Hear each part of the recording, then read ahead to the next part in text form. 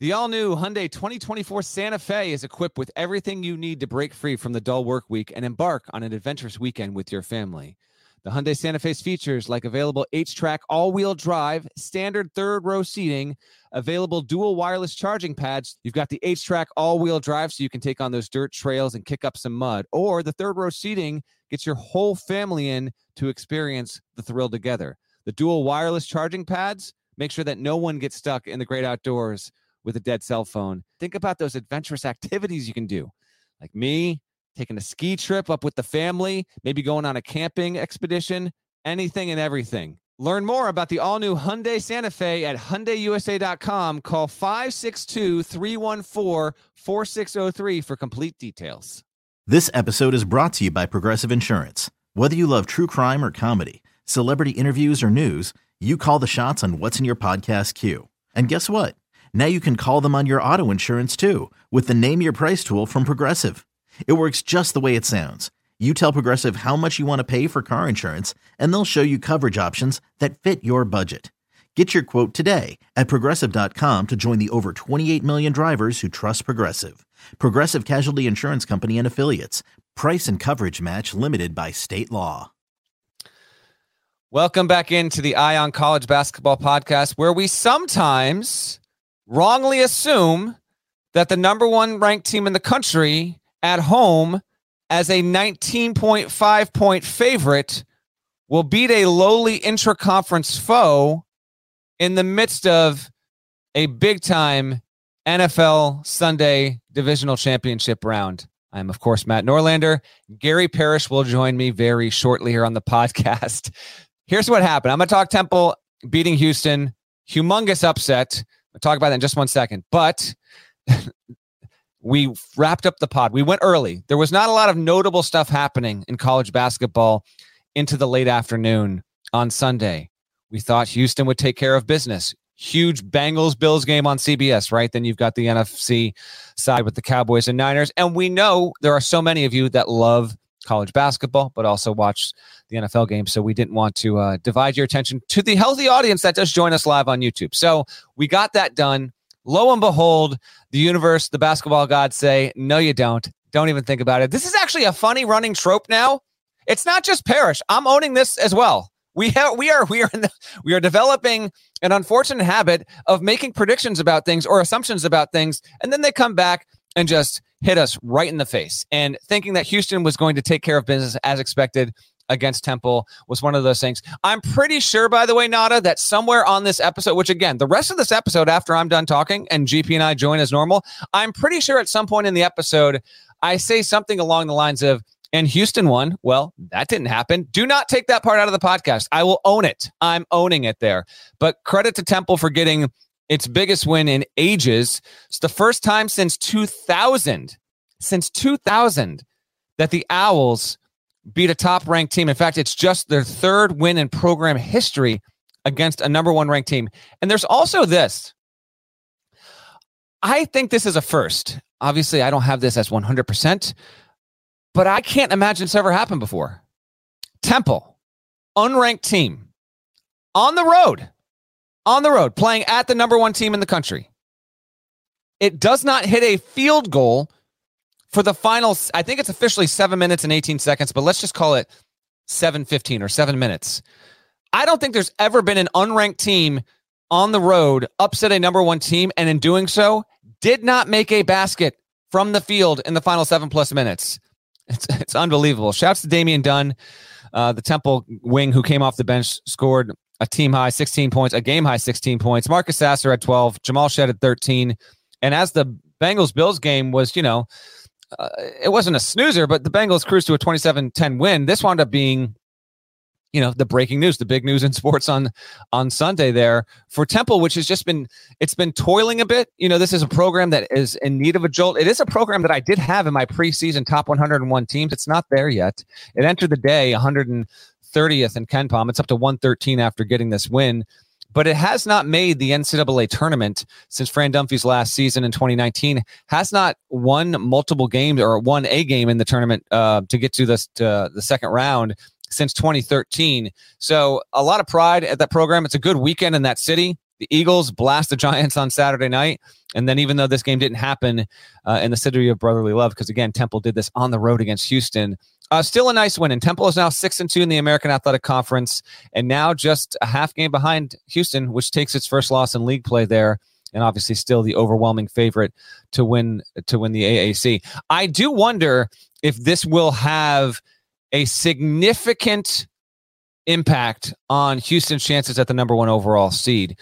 It's a quad 3 loss, and had Houston been able to take care of business here, it was tracking toward being the team most likely to be the number 1 overall seed because it only had 1 loss. This does throw some doubt into that. We'll see if it can recover and really steamroll the rest of the conference. There's no guarantee of that. You take a loss like this, 56-55, and it just brings an element into doubt onto the table, at least, that wasn't there prior to this. Kelvin Sampson, he took responsibility afterward, telling the media, quote, "The only finger that should be pointed here is at me. I'm the coach," end quote. Another one, "We had a bad day, but we still have a good team. All of our dreams and goals are still ahead of us," end quote. And then one more, he said, quote, "We could never just make the big play. We needed the big shot," end quote.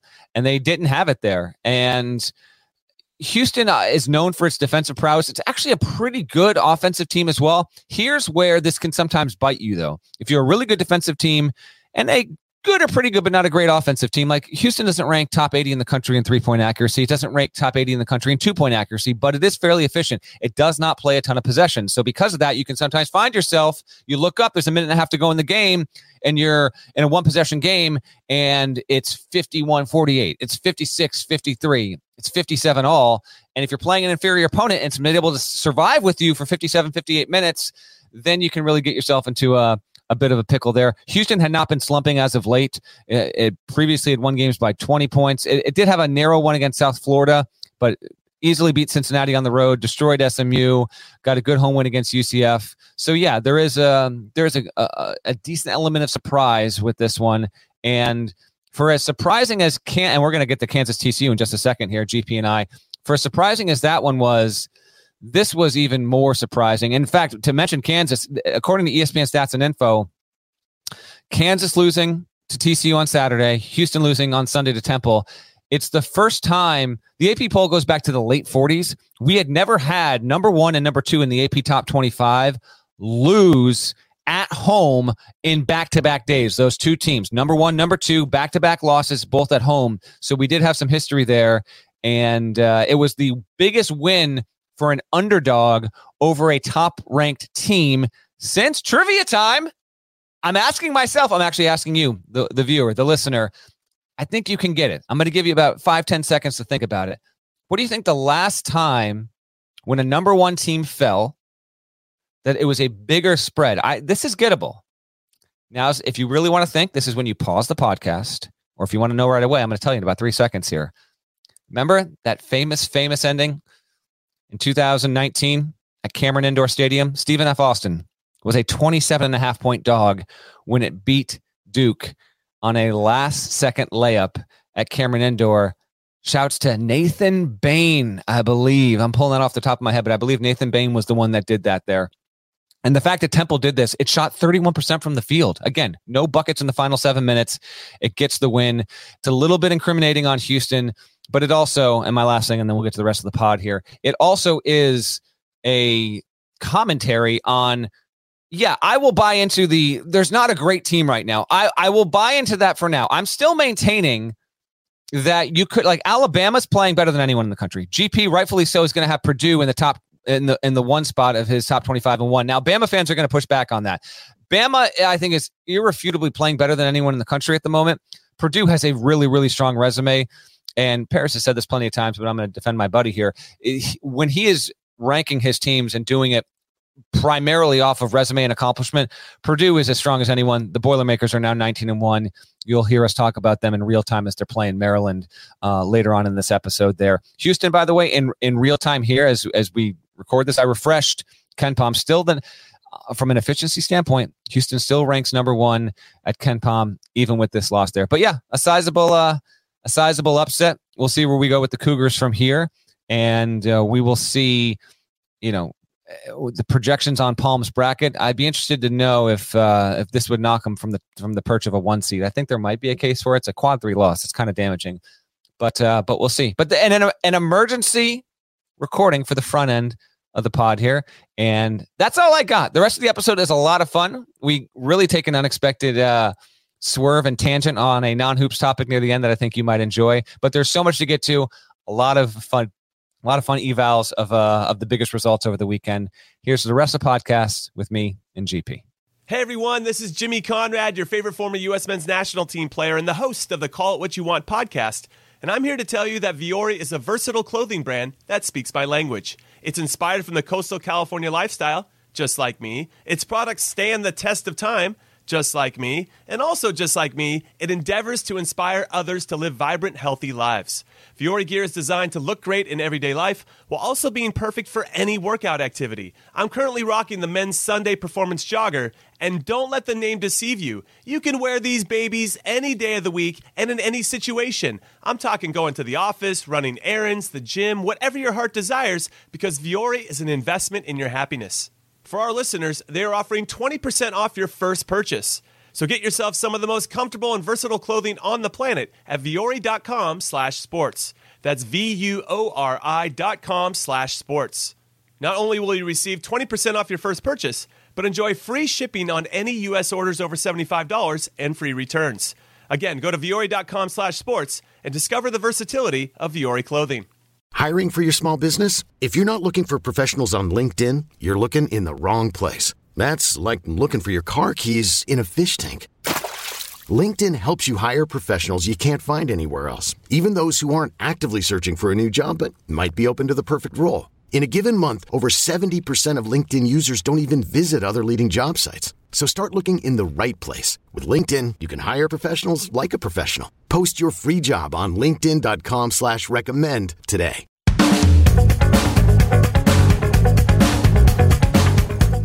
Hey there, it's Gary Parrish. Welcome back to the CBS Sports Eye on College Basketball podcast, where we sometimes discuss camel fighting, dodo birds, and leaky black. Matt Norlander is here with me. If you're watching on YouTube, please go ahead and smash the like button like you're Brandon Davies. You know he would do it. You have consent. And if you haven't yet, subscribe to the YouTube channel.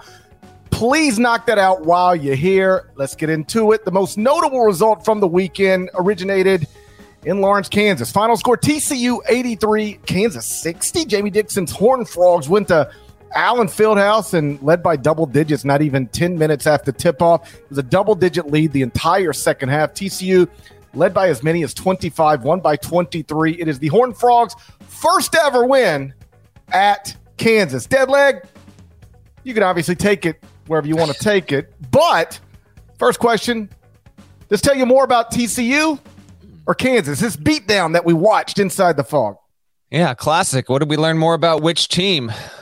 That's a good one, man, because you can make strong arguments for both there. I will lean TCU in this spot. Now, Parrish, shocking outcome. Come on, right? Shocking. TCU had lost 3 of 4. It's at Kansas, had never won in the building, had never beaten a top 10 team on the road in the history of its program, the Horned Frogs. And then they go in and kick ass and win 83-60. Let me put it let me put it this way. Anytime anybody other than Kansas wins by 23 or more points inside Allen Fieldhouse, it is a shocking result, regardless of year, decade, anything. Agreed. The hardwood Hypnotoads might have they didn't necessarily turn their season around because their season wasn't in dire straits or anything like that, but had lost 3 of 4, and by nature of winning at Kansas would easily register as having a top 10 win, if not a top 5 win of value now overall. There was a little bit of there was an aberrational aspect to this game in that TCU walked right into the Fog, and a team that was shooting 28% from 3-point range winds up having its best performance from behind the arc the entire season, man. TCU only took 15, but made 8 of them. That's good for 53.3% there. And so we'll get to Kansas, but I do want to focus on those hardwood Hypnotoads here, because it was only TCU's 4th win in its history against Kansas. 3 of those 4 are responsible with Jamie Dixon coaching the Horned Frogs there. And they have had some highs, TCU has, as a program. You might recall some years back, TCU actually won in Fort Worth when Kansas was ranked 1st, also as a win previously over a 6th-ranked Kansas team. And overall, TCU is experiencing something right now. Like, big picture, TCU has 32 wins against ranked teams in its history. 32 all time, TCU's program. More than half of that, 17 of those wins have been with Jamie Dixon on staff. So what Jamie Dixon has done at TCU has analogs to what Scott Drew has done at Baylor. The highs haven't been as high. It hasn't happened as long. But when you go and look at notes and records at Baylor, and it's like Baylor's done A through Z ever, and 80 to 90% of the accomplishments we've ever had have happened under Scott Drew. A lot of that is now happening under Jamie Dixon, as GP mentioned. Highest rank win on the road in program history. In fact, they had never beaten a team ranked 14th or better on the road ever. And to do it the way that it did it, I mean, the last time TCU had a win approaching this level in terms of margin, let alone the team, was 1988 when they beat San Jose State by 35. So, yeah, it was stunning. Bill Self lost by 25 against Texas in 2021, and certainly that was notable because they rarely lose, and they almost never lose by double digits in that building. But the fact that TCU went in, shot well, played well, was better on the boards than Kansas, which was also notable because TCU is a decent rebounding team. But as I mentioned on Friday's pod, like, they do like to push the pace, and then Eddie Lampkin gets helped off the floor in the moment. Like, you don't know what it is. In fact, there was a local beat writer who cited TCU's in a tweet that was soon deleted after, saying that it was a torn ACL or a torn Achilles. And I was like, they know it already? That was quickly deleted, and it wasn't true. It was just a high ankle sprain. Lampkin got back in the game, went Willis Reed out there, and was able to help TCU on the boards there. So to me, the story is more about what the Horned Frogs were able to do. This team still ranks 335th in the country in 3-point percentage, GP. I mean, it's not even hitting 30% of its threes. So this was a one game kind of thing, and it's not going to suddenly turn into a reliable team from deep, but it does so many other things really, really well. And the fact that Shahada Wells had one of the best games of his career, came off the bench, had 17 points in addition to Miles and Bach combining for 26. Super impressive. In fact, if I'm honest, I was waiting for the Kansas run to happen, but they got out so early that they didn't have to worry about that juju and that Fog Allen voodoo, because it just did not come into play, other than maybe that Lampkin scare with the injury. But he ultimately he toughed it out, and that dude is one of the more enjoyable players to watch in the sport. So for me, if I had to make it about one team more than the other slightly, I would pick TCU. After the game, I don't know if you saw the quotes from Bill Self, but he was like, everything they did was perfect. He was like, TCU played the perfect basketball game, and he was like, we couldn't get good shots. When we did get good shots, we missed them. We couldn't guard anybody. It's basically everything they did was perfect. Everything we did was really, really bad. You mentioned TCU was 1-3 in its previous 4 games. That's now 2-3 in its previous 5, with wins over Kansas State and Kansas. So it's an interesting little 5-game stretch for the Horned Frogs that tells you just how difficult it is living life in the Big 12. Like, a good Big 12 team can lose to bottom tier Big 12 team or beat the best. Like that's the way it is in that league. You're going to see it throughout the rest of January, February, into early March. Horned Frogs are now 15-4 overall, 4-3 in the Big 12, 5-3 in Quadrant 1, 2-0 in Quadrant 2. So 7-3 in the first 2 quadrants, with a quad 4 loss to Northwestern State also on the resume. We've talked about that before. Very early in the season, 2 of the top 3 players weren't playing. That's the explanation for that result. If not for that, I think TCU would be a consensus top 10 team come Monday, and might crack the top 10 on Monday either way. But right now I've got TCU at 12th in the top 25-1. They are one of 6 Big 12 teams that I have in the top 16 of the top 25-1 right now. Kansas State at number 4, followed by number 6 Texas, number 8 Kansas, number 11 Iowa State, number 12 TCU, and number 16 Baylor. As for Kansas, this is the first time Kansas has lost back-to-back Big 12 games, with one of the losses coming at home since February 2013. So that's notable. But as I wrote Saturday night, Kansas is still 16-3 with 7 Quadrant 1 wins and 0 losses outside of Quadrant 1. Only Purdue also has 7 Quadrant 1 wins. Nobody has more. And Kansas is still 3rd in BPI, or KPI rather, 7th in Sagarin, 8th in the net, 9th at KenPom, in the top 10 of most computers. Beyond that, still got a resume that would get a top 2 seed in the NCAA tournament if we were doing that today. So I did drop the Jayhawks once again in the top 25-1, but only down to number 8.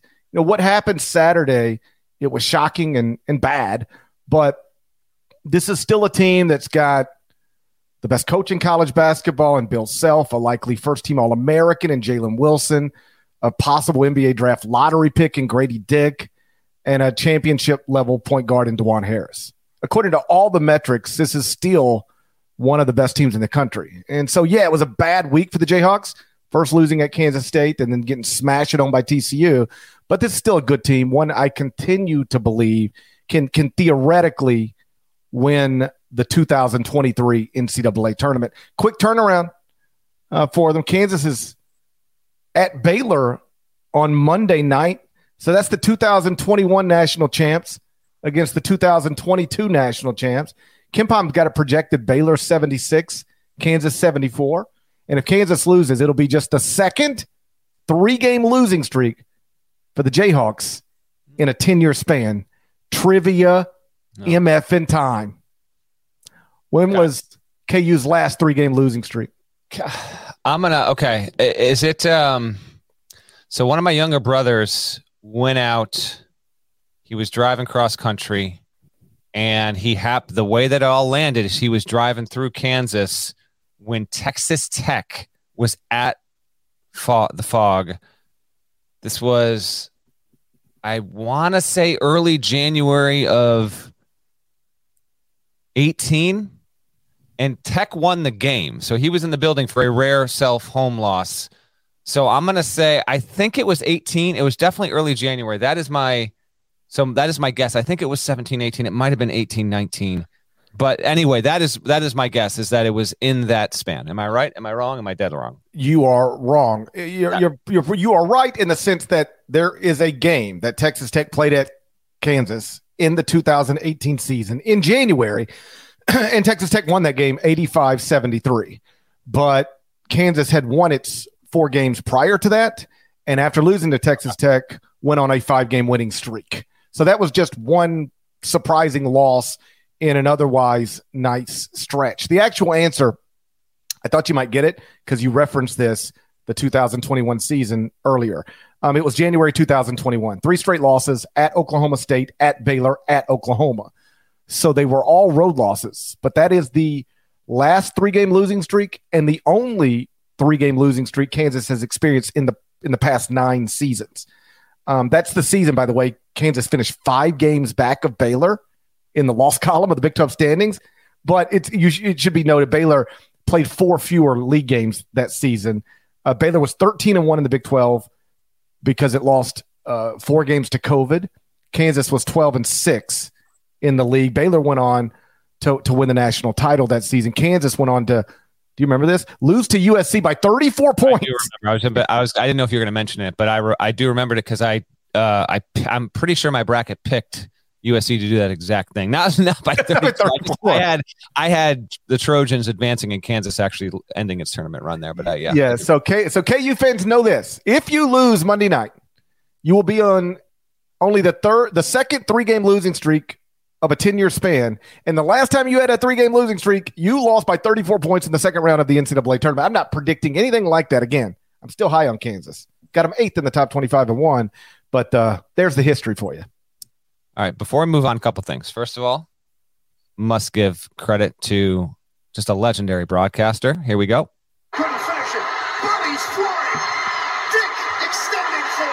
Did you catch that? Of course.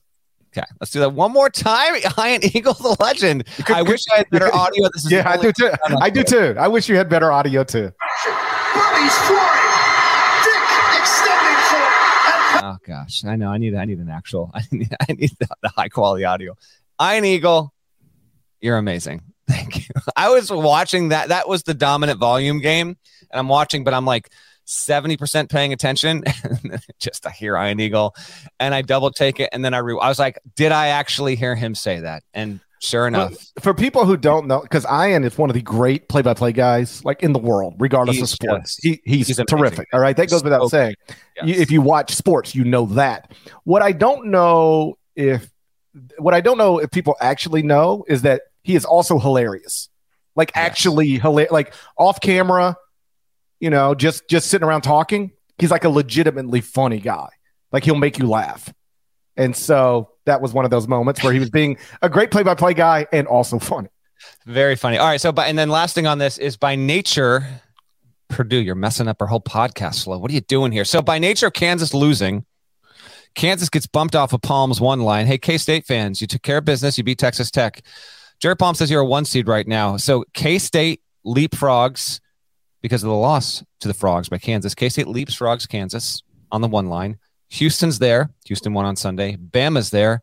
Bama didn't have any trouble with a shorthanded Missouri team. And Purdue is there. Maybe Purdue's there, win or lose. But as we record this live, shouts to everyone on YouTube. It's 50, and I'm probably about 45 seconds behind in real time because I'm streaming up here in my office. I got 56-53 Purdue with 1:15 to go against Maryland. Full transparency, we programmed this podcast. Edie misses the putback, thinking that Purdue would not be having trouble with a Maryland team that cannot ever win at Mackey. But it is a one-possession game with 70 seconds to go. If Maryland winds up winning this, we will cover this and talk about it in real time on the pod as we go along here. But right now, Purdue in K-State 1 seeds. You realize like 98% of the people, 99% of the people who are going to listen to this are going to know everything about that game by the time they hear this podcast? They get the real time experience though. If I were putting in rules for the podcast, I would say don't talk about in progress games because they'll be over by the time most people listen to this. Yeah, but it's more organic. It's natural that way. That's all. Anyway, Purdue is currently a 1 seed according to Jerry Palm. If it loses this game, maybe it won't be. That's what I was bringing that up for. I would argue Purdue should still be a 1 seed even if it loses this game. You know what? I completely agree with that. All right, you ready to move on? Let's go. Scary incident this weekend came inside the Dean Smith Center during North Carolina's eventual 80-69 win over NC State. NC State star Taquavion Smith had to be placed on a stretcher after a hard fall caused by Ion College Basketball podcast legend Leaky Black. I feel like on some level, in some weird unit, we were responsible for just me. I'll take responsibility for this. We'll get into it next. First, though, a word from our partners. Okay, picture this. It's Friday afternoon when a thought hits you. I can spend another weekend doing the same old whatever, or I can hop into my all-new Hyundai Santa Fe and hit the road. With available H-Track all-wheel drive and 3-row seating, my whole family can head deep into the wild. Conquer the weekend in the all-new Hyundai Santa Fe. Visit HyundaiUSA.com or call 562-314-4603 for more details. Hyundai, there's joy in every journey. Robert Half research indicates 9 out of 10 hiring managers are having difficulty hiring. If you have open roles, chances are you're feeling this too. That's why you need Robert Half. Our specialized recruiting professionals engage with our proprietary AI to connect businesses of all sizes with highly skilled talent in finance and accounting, technology, marketing and creative, legal, and administrative and customer support. At Robert Half, we know talent. Visit roberthalf.com today.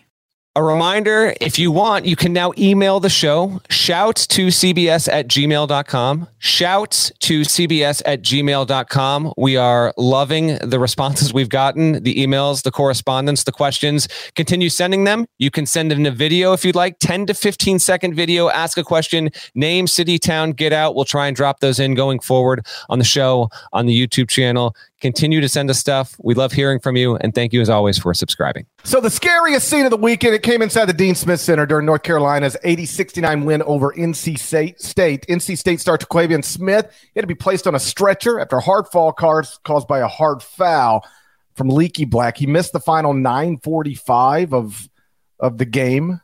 Leaky Black was ejected. The good news, because this does have some good news, is that the injury isn't as bad as it looked or seemed in real time. All x-rays were negative. Taquavion is now listed as day-to-day. And before you ask the obvious question of, hold up, how can a dude be removed from an arena on a stretcher and then just be fine? It's a fair question.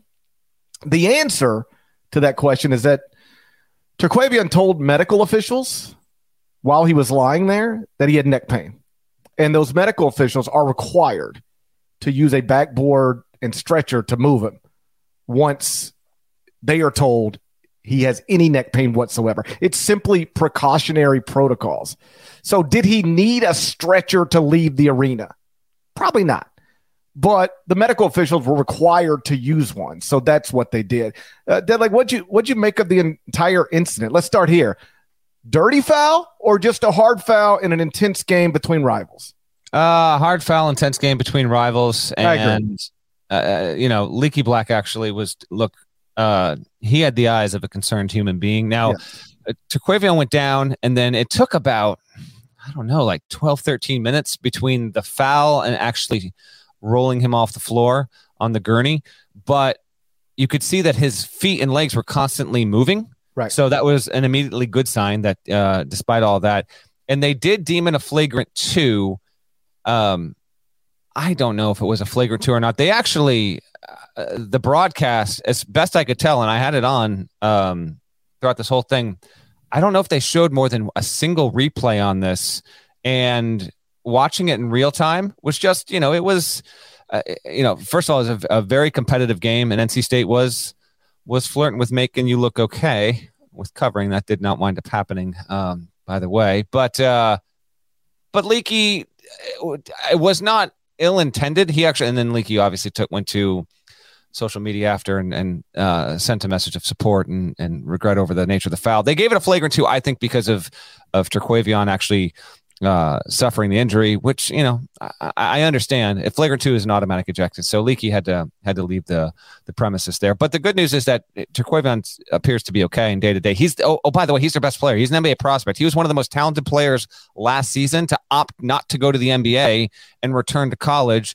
He's the biggest reason why NC State has some viable NCAA tournament hopes in what's an interesting year for Kevin Keatts and that staff. They got, it's something of a prove-it season overall. So I'm glad that he's okay. We'll see how soon he can return. And that was one thing among many notable things, but that was obviously the most urgent, concerning, and newsworthy was the injury. But Sunday morning brought good news on Terquavion's behalf. Yeah, like when I was watching, it's obviously scary because you realize he's not getting up and they're going to move him out on a stretcher. But what I feel like we know now is he wasn't getting up because they said don't move. Yeah.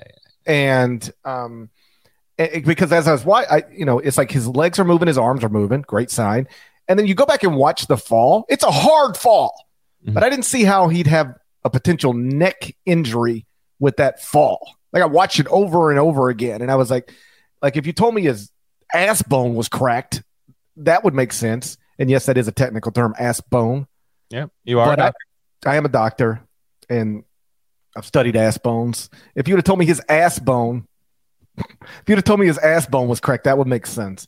But I didn't understand neck injury. But again, what we found out is once he says he has some numbness in an arm and neck pain, and they're like, all right, don't move. Let's go. Because if you don't follow protocols then you end up in a lawsuit. Nobody wants any part of that. So that's the explanation for all that. I was fine with Leaky being ejected from the game. But I also don't think it was dirty. I think it was a guy aggressively going to the rim and a guy aggressively trying to, stop the dunk attempt or layup attempt or whatever that was going to be. And then what happened. But I didn't think it was dirty. And I like you, noticed Leaky's face. He looked like somebody who was concerned, not somebody who had just, knocked a rival out of the game, but somebody who looked concerned. Sometimes when you're watching a baseball game and a pitcher will hit somebody like a fastball gets away from them, and they get real it upsets you. You're okay, and it wasn't intentional, but on some level, I am responsible for what just happened to this person, and that can really shake you, and that's what I saw when I saw Leaky monitoring the situation. And he, like you said, he addressed it on social media. And what I read is that he had also gotten Terquavion's number so that he could reach out and make in-person contact.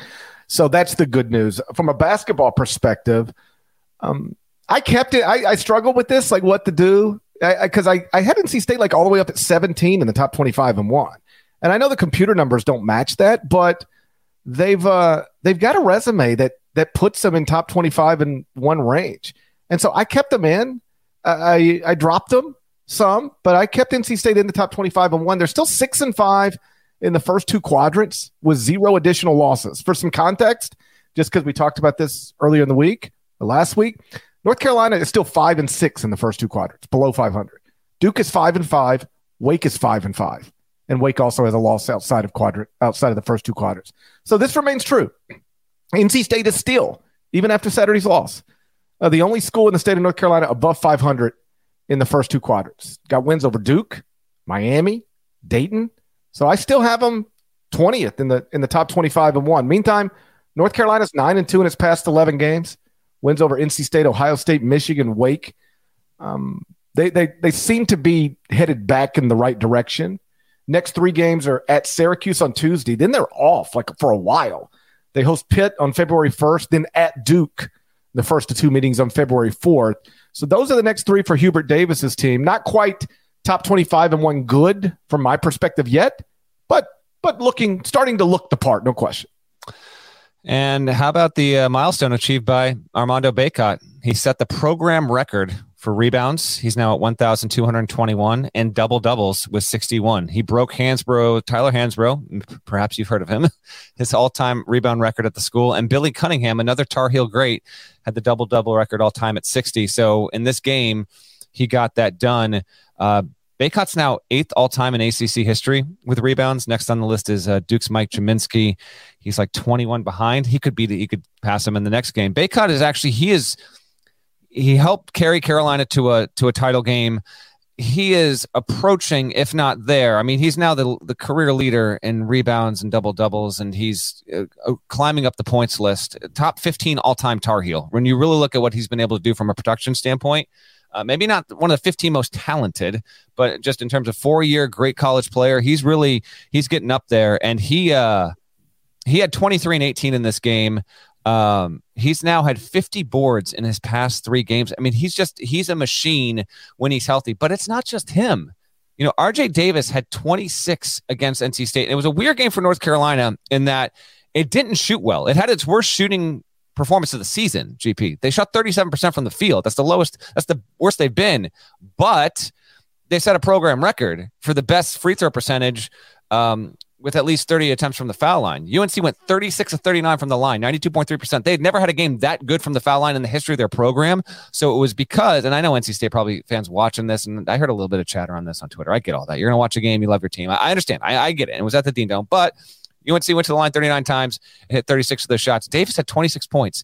Davis, when he gets 20 or more, UNC is 10-0. And RJ Davis is a better player than Caleb Love. UNC fans have known this. I've been saying this for the better part of a year. There is just something about the way that he plays and how he plays that I think makes, and Caleb Love is a very good player. He hit a runner on the baseline here that kind of clinched it. And he's also a very good player. And I don't want to pit one guy absolutely against the other, but I'm going to do it right now. Like if you told me I could have RJ Davis or Caleb Love, I want both of them, but I would take RJ Davis. So between Bacot's dominance down low and RJ Davis continuing to be a guy who has this knack about him in getting Carolina to another level, I think that's really, really important to UNC advancing more into the season. They were able to pass NC State in the league standings and, still stay within shouting distance of Clemson, the overall ACC standings. And, a pretty historic day there on Saturday. And UNC winds up, being able to scooch away with the win. Now Carolina is 36-5 in its last 41 games against the Wolfpack. Well, that's overwhelming. Yeah. I didn't remember or realize, rather, that RJ Davis is now North Carolina's second leading scorer behind Armando Bacot, ahead of Caleb Love. But he is at 16.8 points per game. Here's the difference. I mean, there's a lot of differences, but the main one, RJ Davis is shooting 45% from the field. Caleb Love, 37.7. RJ Davis is shooting 38.8% from 3. Caleb Love, 26.8. He's just a more efficient guard. Like Caleb Love's going to get more shots up, but RJ Davis is going to have the better game more often than not. So he's obviously huge for them. And, like I said, the resume is the resume, but if you told me Carolina was getting ready to, continue a nice little stretch and position itself to maybe go compete for another trip to the Final Four after a rough start to the season, that wouldn't be surprising to me. Like I said, they're starting to to look the part. Before we look ahead to the next couple of nights, I do want to bounce around to some other notable results from the weekend. Arizona beat UCLA 58-52. The Bruins still have a 2-game lead in the loss column of the Pac-12 standings, but Arizona was able to win that home game. Virginia won at Wake Forest 76-67. Oklahoma State knocked off Iowa State. Big win from Mike Boynton, 61-59. Duke beat Miami 68-66, got Jeremy Roach back. UConn broke out of its funk, blasted Butler 86-56. Indiana beat Michigan State 82-69. And Purdue has just gone final, dead leg. I was going to say it. Go ahead. Has beaten Maryland 58-55 to remain a one-loss team. What stands out from the weekend from what I just said, or anything else other than what we've already discussed? Let me just make sure. I heard most of what you said there, but at the start of that, I was just making sure Maryland didn't hit the 3 at the buzzer descents to OT. Did you say we're going to get to the Trace stuff in Indiana after this, or was that in the whole group there? It's in there. Indiana beat Michigan State 82-69. You can celebrate Trace Jackson Davis if you like. Let's talk Trace. Yeah, let's lead on that. That was obviously the game on Sunday that led into Bills Bengals on CBS there, and Indiana got a definitive win, a good win. I think an important win, not just for the resume, but for the morale of that program. A third straight win following a 3-game losing streak prior to that, and leveling up at 4-4 in the Big Ten standings right now. With Purdue winning, Purdue maintains a 2-game lead in the conference ledger overall. Trace Jackson Davis. Last week's court report, I had my mid-season All-American first team list, I guess you could call it. Zach Edey, obviously.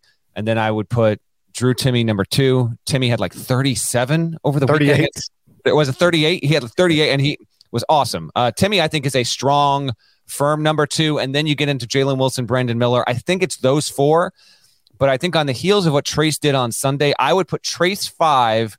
And then right behind him, Jaime Jaquez, Keontae Johnson are right there. Marcus Sasser's in that company, but maybe just a narrow notch below. Trace Jackson Davis went for 31, 15, and 5 on Sunday. Was a beast again. His last 6 games. Yeah. He missed a couple of games around Christmas. Since coming back from that, 24.3 points, 13.3 boards. This is including Sunday's stat line. 4.7 assists and 3.7 blocks. 24-13, almost 5 assists and almost 4 blocks a game in his past 6. For the season, he's up to about 20 a night, 10.5 rebounds, nearly 4 assists, and better than 3 blocks per night. I think right now he would have to be your 5th first-team All-American, and this is not a surprise. I had him as a preseason first-team All-American. I expected this, but man, is it refreshing to watch him be this good, because he is a really, really, really fun player. He's about as fun of a player there is to watch who does not have any kind of threat to beat you from 12 feet and out. It's not easy to be a big man that doesn't have a perimeter game or really much of a mid-range game and still be entertaining to watch. But Trace has that. And thankfully for Indiana, they got, like, Tamar Bates had one of his best games on Sunday of his entire career. He and Trey Galloway, we each went for 17. They combined to shoot and make 8 3-pointers. That was a major help. That was big. They're going to need that. Trace Jackson Davis cannot carry Indiana to the NCAA tournament by himself, although at points it looks like he's damn good enough to do that. But I at least want to just shine a bit of a light on him, because he is becoming one of the biggest stories Traces in the month of January, thanks to getting Indiana on a 3-game winning streak. You know, they were convincingly beat Illinois last Thursday. And prior to that, they had a no doubt about it win against Wisconsin. So it's not just 3 wins in a row. It's 3 wins by double digits against teams that are tracking to make the tournament.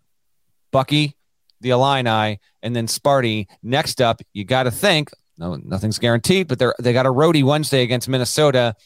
Indiana fans, I know exactly what you're thinking. Like, we're feeling good. Don't have me squeezing my ass bone on Wednesday night playing against Minnesota. Like, don't do this to me. I don't want to be locked in on a game with 3 minutes to go and we're only up on 3 on the Gophers. So I get all of that, without a doubt. I'm looking forward to seeing this team in person. I will be in the building on Saturday when they play Ohio State, and hopefully they can keep it going. But I at least wanted to give I think coming out of Sunday, he is officially a first-team All-American now, and you want to put it's still Edey's award to lose, Big Ten Player of the Year, National Player, unquestionably still Edey's to lose. But Trayce, I think you can fairly say he's in the race, and he's been one of the best players of the past 3 weeks in college basketball. What if they have to clench their ass bone the entire game against the Golden Gophers? Leads to an interesting question. Oh boy. Has a Golden Gopher ever led to you clenching your ass bone? Me personally, I'm blessed. I can say that's never been the case. I can say that's never been my case either. We are living a large life in that regard. I will give a shout to Joey Hauser. He had a tremendous game for Michigan State. And then Michigan State got up early, but Indiana turned it on him. Sparty, they're having a little bit of up, down, up, down. They've now lost 3 of 4, and next up is a home game against Iowa there. Let's talk Wildcats Bruins. Omar Ballo had 16-8. Azuolas Tubelis 14-10.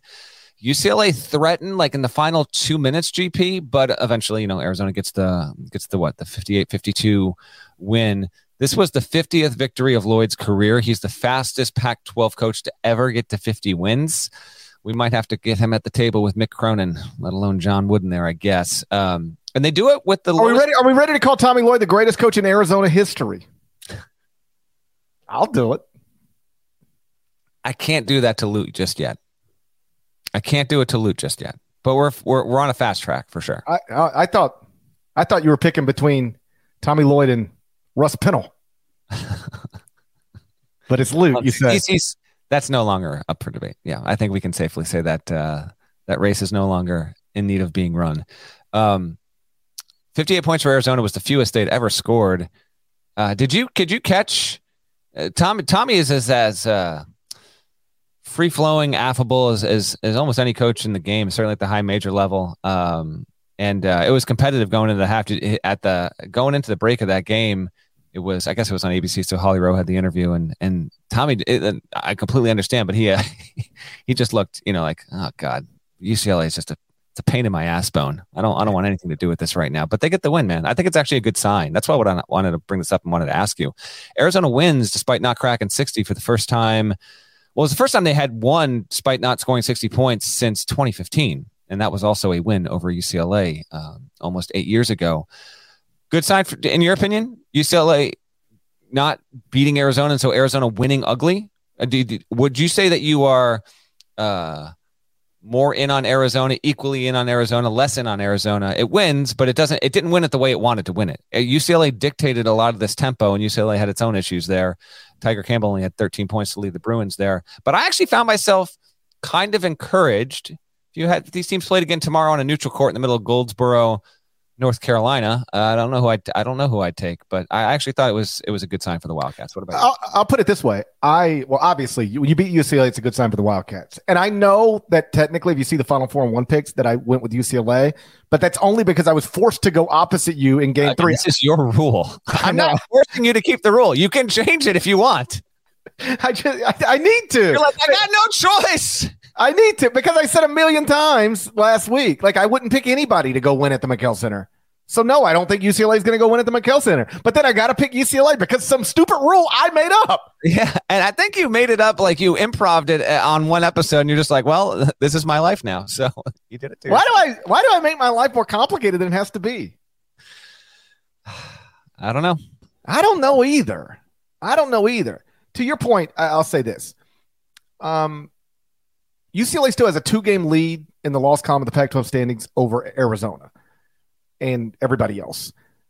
I have UCLA ranked higher than Arizona. I don't think there's much of a difference between these two teams. Like, I mean, style of play, of course, but in terms of quality of team / ceiling, I don't think there's much difference between these two teams. Like, wherever you tell me, and I know you're a big believer in UCLA. You had the Bruins ranked number 1 in your power rankings last week. But wherever you told me you think UCLA is capable of going, I would tell you I think Arizona is capable of going to the exact same place. On UCLA, let me ask you this, because some people pointed this out. It's not something I didn't know, but it is something people are noticing. UCLA, I had 4th in the top 25 and 1 on Saturday. They lose a competitive game at Arizona. I dropped them to 5. I still have them in the top 5. Okay. UCLA has 0 wins over top 30 KenPom teams. Like, their best win might be Kentucky. Does that bother you? Ooh, it doesn't bother me only because I've seen them play enough. I've seen them play enough, and I am in on their starting five, and I'm in on how good defensively they are. So if you want to hold the resume against them, sure. But that's also something of a function of the league UCLA is playing in, and these teams will face again. We don't get UCLA versus Arizona again until the last Saturday of the regular season, so we're going to have to wait a while. And I just brought it up. Yeah, they don't even have a top GP right now. They don't have a top 40 opponent again on the schedule until Arizona. So that's going to remain true, but that's not dissuading me. If we had a bracket formed right now tonight, no matter where you put UCLA, what Sea Lion Road region, I would strongly consider writing that team into a Final Four. Not a guarantee, but you'd have to really talk me out of not putting them Elite Eight minimum right now. Yeah, and the computer numbers are super duper strong. And I'm with you. The fact that UCLA doesn't have a top 30 win has more to do with has everything to do with UCLA's schedule and nothing to do with the quality of UCLA. In other words, you took UCLA, put them in the Big 12. They'd have all these opportunities against top 30 teams, and they'd win a lot of them. They'd win most of them. I think this is one of the best teams in the country. It's just, the Pac-12's down. It's UCLA, Arizona, and then who else do you trust in the league? Arizona State? There's no one to trust. I want to say you asked me this 2 weeks ago. There's no one else to trust in the league other than UCLA and Arizona. The next team that I think would have the potential to do that, I don't know. USC, maybe? Maybe USC? Maybe. I don't know. But no, that's a grab bag. Who's to say? Utah, Arizona State, Oregon just lost. Like Oregon's getting healthy and it just lost over the weekend. So no, it's not a good year for the Pac-12, and yet it still rates better in the net and a KenPom than the ACC, and actually comfortably rates better thanks to non-conference performance there. Because UCLA lost, by the way, Charleston and Florida Atlantic extended their winning streaks. Those are the two notable. Charleston has the best record, or has the most wins. Charleston right now is 21-1 with a 20-1 record against D1 competition. Florida Atlantic is 19-1 with a 17-1 record against D1 competition. A trivia time. Okay, let's go. Who has let's see if you can get this. If you get it, that means you've definitely looked in the past 14 hours, because I did not know it. Who has the third longest winning streak in the country? Not a power conference team. Not a power conference team. Head coach is a massive Pearl Jam fan. Head coach is a massive Pearl Jam fan.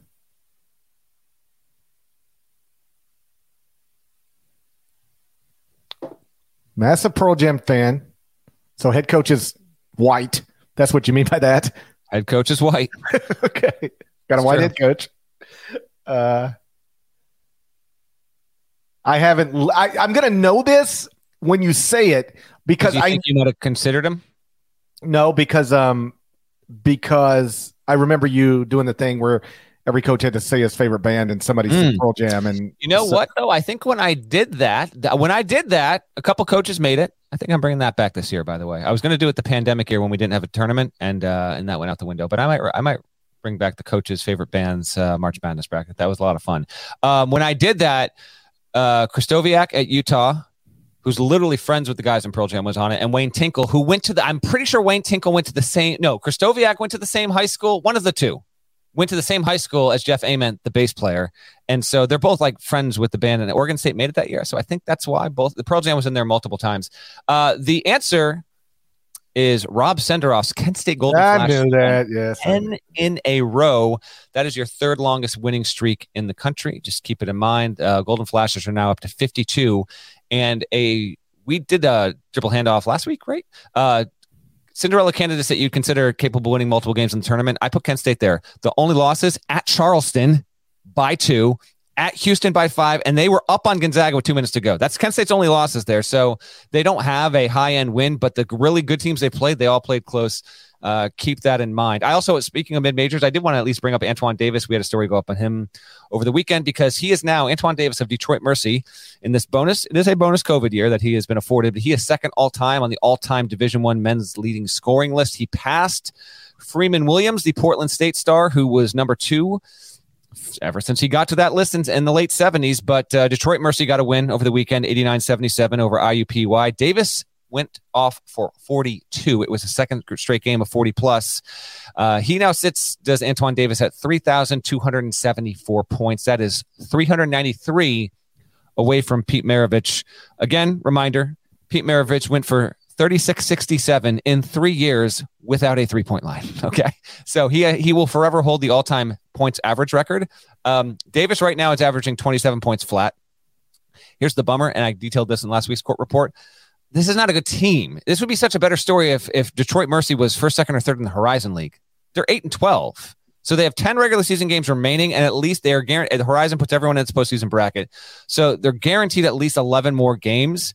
But at his current average of 27, which he just bumped up to 27 because he's gone for 83 in his past 2 games. If he played out 11 more games, his current average, he'd finish at 35-71. That would be 96 points shy of the Maravich record. So he either Detroit Mercy needs to get to the Horizon League finals or like win the auto bid, creep into the tournament, or he's got to like average 30-31 to really make this in doubt. I don't think he's going to get there, but at least it's interesting. Like he's not averaging 19 a game. Like he's up to 27. He leads the nation in scoring, and he officially went to number 2 over the weekend. Congrats to Antoine Davis, who has thrived in obscurity. That's the other bummer. Like the teams just haven't been good. 4 of his 5 seasons, they've been a sub 500 team. His father, Mike Davis, of course, coaches the Titans there. But that was another, at least a news item worth noting over the weekend. We had some big performances. Davis's was the biggest, and I previously mentioned Timmy had a career high 38 points for Gonzaga, which got a scare at Pacific, but ultimately wound up winning. On the subject of obscure mid-major players in the state of Michigan, when's the last time you thought about Amani Bates? The true answer to that is about a week, within the past week, because I was just curious. But how about this? I have not looked at his stat line. Let me guess the stat line? Okay. Points. All right. I swear I haven't looked. I'm going to say, I know I think Bates has had at least 2 games where he's gone for 30 plus.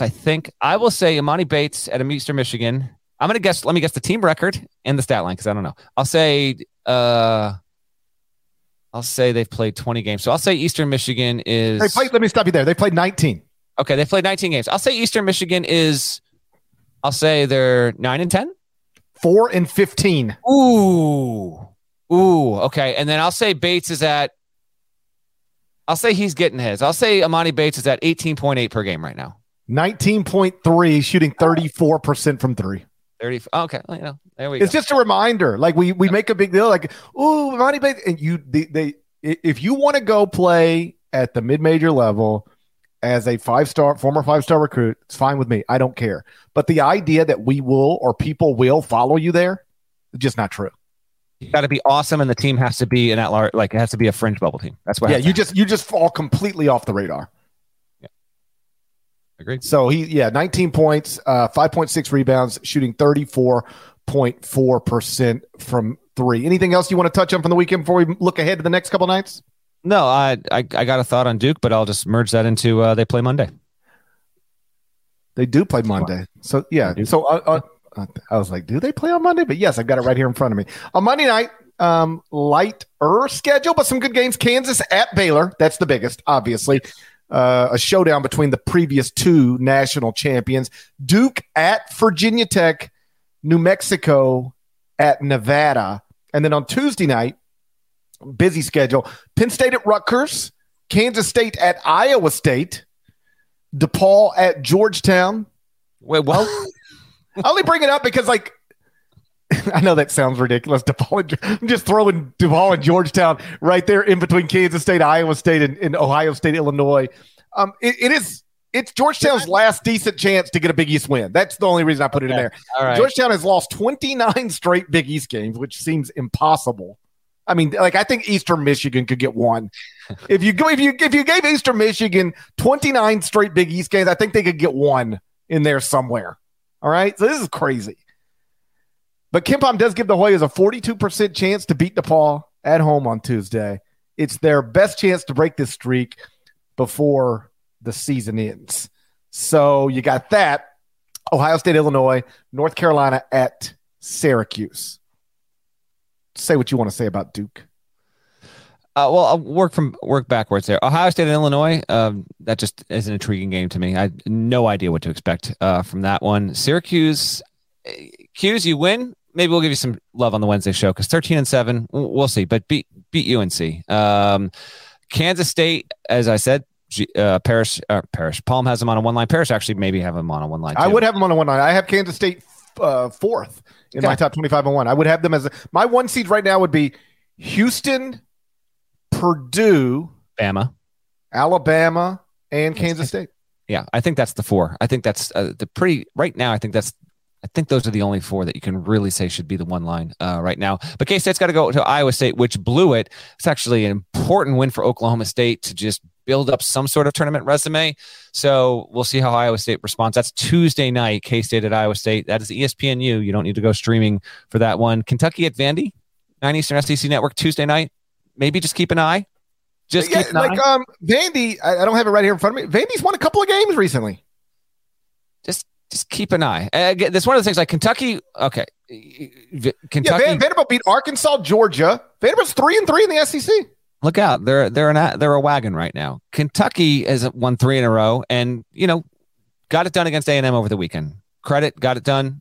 Kentucky, but you've got a Indiana, Minnesota situation. Don't be squeezing the clenching your ass bone. You see what I'm saying? Like that's what's going on Tuesday night. Kentucky fans are like, can we just go to Nashville, win this game by 15 points and not induce any in fairness, my ass bone has been clenched in Nashville. Oh, I'm sure a half dozen times minimum, at least. Okay. So Tuesday is actually pretty decent. Monday, though, yes, Monday with Kansas Baylor. That's the biggie. I'll be on HQ on Monday at some point, so keep an eye there. GP obviously will be in studio Tuesday, Wednesday for CBS Sports. No, I'm home all week, baby. My bad. I was. This is the 1 week in the season. The 1 week in the season where I'm not going to New York. They sort of scheduled that in there. Just to, I think I don't want to speak for my bosses, but maybe just give everybody a breather before you keep going nonstop. And it's actually perfect because Monday night at FedEx Forum, Dave Chappelle and Chris Rock. Oh, you're going? Of course I'm going. What are you talking about? There we go. Well, excellent. You're going to miss Kansas Baylor. Well, you're going to miss. You'll thank you. It'll be fine. I'll live. You will. I know. It's a basketball game. I'll read. I'll know. Hey, by Wednesday morning when we talk again, I'll know everything. I'll know everything I need to know about it. You will be ready for it for sure. By the way, I'm going to say. Are they splitting the bill? Who goes first? In my opinion, Chappelle should go first. In my opinion, Chappelle, controversial as he might be in some circles, is the greatest stand-up comedian of all time. Whoa. Hold up. What? I think Dave Chappelle is the greatest stand-up comedian of all time. I can't get up. He is hilarious, but also brilliant, like brilliantly smart. I don't even know if you can put those two words together, but you get my point. I can't go. And I have, as many do have, extremely fond memories. Not even a stand-up, but Chappelle's show. Greatest stand-up of okay. I'll say I just brought it to. First of all, Nada, I think it should go Chappelle then Rock, but maybe they might split time. Nada, who you going? What order for that show? First things first. Chris Rock should close the show. I love Chappelle. Love everything he's done. Chris Rock has at least 3 classic stand-ups. Moreover, GP, Richard Pryor is turning in his grave with the greatest stand-up. Chappelle's a great. No, when Chappelle does an entire bit on freebasing, then come back and holler at me. I mean, Richard Pryor. I'm not arguing that Richard Pryor wasn't great. George Carlin wasn't great. Eddie Murphy, obviously great. I mean, there's some amazing stand-up comedians throughout my lifetime. And this sounds awful because where were my parents? But I grew up watching Delirious, watching Raw. I watched those things when I was a kid. If you're my age, there was a time in your life you probably knew every word of Raw, every word of Delirious. So Eddie Murphy's in the conversation. Obviously, Chris Rock. George Carlin is going to be there for a lot of people. for a lot of us. I know you're huge on Dane Cook for sure. Yeah, I don't care about that. There are other guys, like there are other guys working today that I find hilarious, but Dane Cook wouldn't be one of them. But I do. I think Chappelle's the best. I think Chappelle is the smartest / funniest person who has ever stood on a stage and held a mic and told stories and jokes. I'm not going to gauge one comic's intelligence against the other, but I think the comic that actually has induced the most collective introspection of a culture ever would be George Carlin. I think Carlin is actually the answer to that one. My 5 favorites, since we're on this topic, I did bring up like greatest comics of all time. So I'm not saying these are the best. My 5 favorites. You know who's on this list who actually like in terms of stand-up comedy, and he was a comet, and then he bolted on it and didn't do it anymore. Jim Carrey is one of my 5 favorite stand-up comics of all time. He was unreal. There's a reason why he became an absolute massive superstar. Maybe that's a cheat because he really didn't earn most of his fame off of his stand-up. So I'll remove him. I will say in no order, I would go Carlin, Rock, Mitch Hedberg, Norm Macdonald. Oh, Norm is one of my favorites. Norm is like on the list of favorites. Rock, Carlin, Hedberg, Norm, Eddie Murphy. I mean, Eddie Murphy's an all-time. I enjoy Murphy. He would not be on my personal top 5. I'm not. That's one of those things where like I don't enjoy. I actually enjoy Eddie Murphy stand-up, but he wouldn't be on my top 5 personal favorites. Chappelle would be really close on that, I guess, all time. I'd have to think on that. But I'm glad you brought this up. There's names here that I'm just not remembering. Where's Sam Kinison on your list? Kinison is unquestionably in my top 10. Kinison and Bill Hicks would both easily be in my top 10.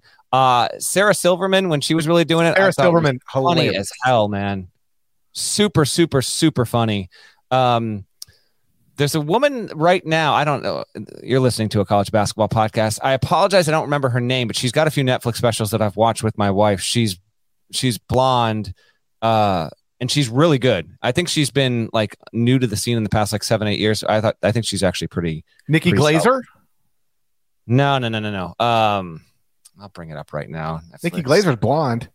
No, you're not thinking Amy Schumer, are you? No. I know who's. No, I know who Amy Schumer is. Hold on. I'm bringing it up right now. She's got like 5 or 6 specials there. Oh, man, I cannot remember. This is one of those classics where people listen. So my top 5 would be something along the line. I'd have Dave Chappelle. I'd have Chris Rock. I would have Norm Macdonald. I think George Carlin.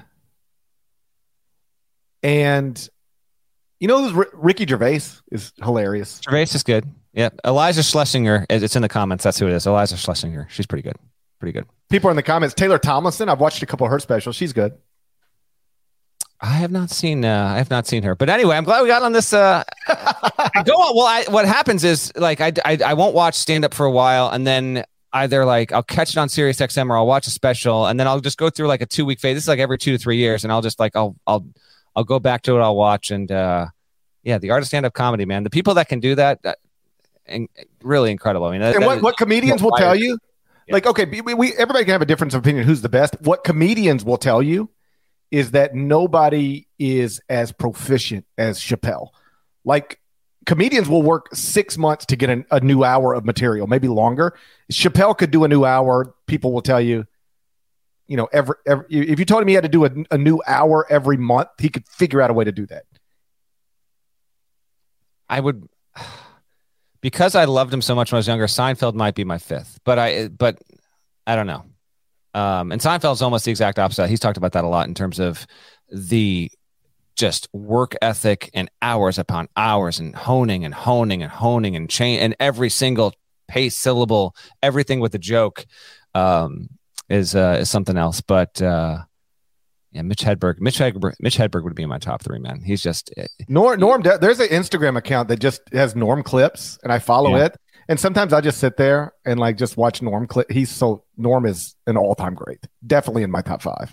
Wanda Sykes is also very, very good. Probably even underrated. Wanda Sykes is tremendous as well. That's been our stand-up corner. Real quick, Duke Virginia Tech, 7:00 Eastern on ESPN. Duke got a win over the weekend against Miami. I just wanted to bring up Jeremy Roach returned.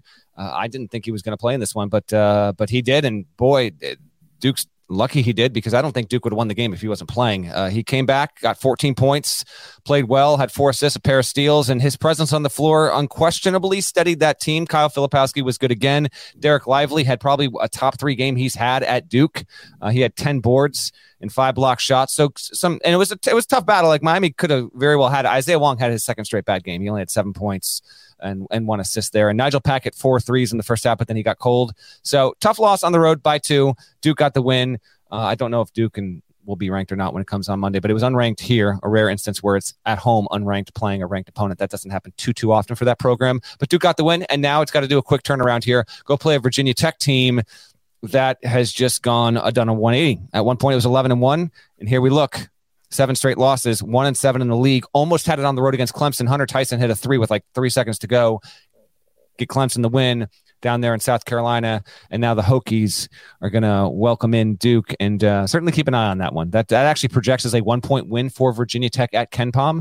I don't know if the gambling line will put Virginia Tech as a favorite in that game or not, but having Roach back is massive for that Duke team, which is just trying to, really continue to find itself. But it's 14-5, and they're doing okay in year 1 under Shire.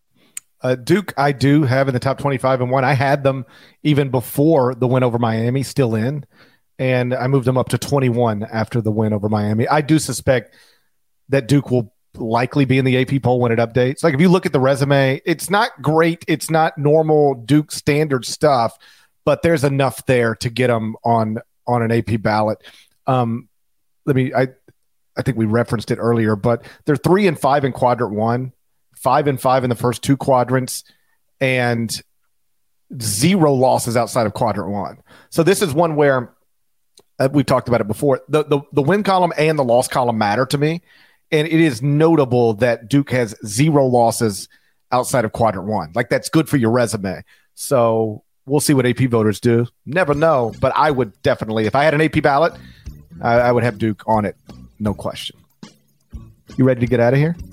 Yeah, if you listened and enjoyed the stand-up stuff, if there's an under-the-radar comic that you think we should know about, since all sincere, like, tweet me. I'm always it's a fun thing to discover someone that you've never heard of, and they might have an act that's pretty funny. So tweet at me, tweet at GP if there's a good one. That's not like a top 30, 40 name out there. That's pretty mainstream. Just do I look a little darker than normal? I think I forgot to turn my light on all the way. Oh, you're good. You're good. Yep. See, I had forgot to turn my light on all the way. Now look at me. I did not notice a difference myself. I noticed it by looking at myself. I noticed it immediately.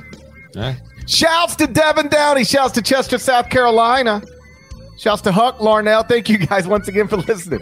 Eye on College Basketball Podcast. If you're not subscribed, please go subscribe anywhere you subscribe to podcasts, including Apple Podcasts and Spotify. Over at Apple, you're going to need 5 stars, a nice review, type some words. There's more of us than there are of them. A lot of them. A lot of us in Nashville. If you know what I mean. Germs do not go quietly. That's a Mitch Hedberg reference. If you haven't subscribed to the YouTube channel, go ahead and knock that out. We got someone saying no shout to Leaky Black. Did you miss that? We don't shout out Leaky Black at the end. We shout out. That's actually true. Yeah, what are you doing? I got someone else in the comments saying I look darker than normal. That's because the light's not on in here. we both forgot to turn our lights on today. I really don't. I was hoping the natural light. Clouds are coming in heavy. What do you want from me? Yeah, there's no shout to Leak at the end. Come on, be better. Yeah, don't confuse me. I'm already confused enough. Don't confuse me further. We'll talk to you again on Wednesday. Bye-bye.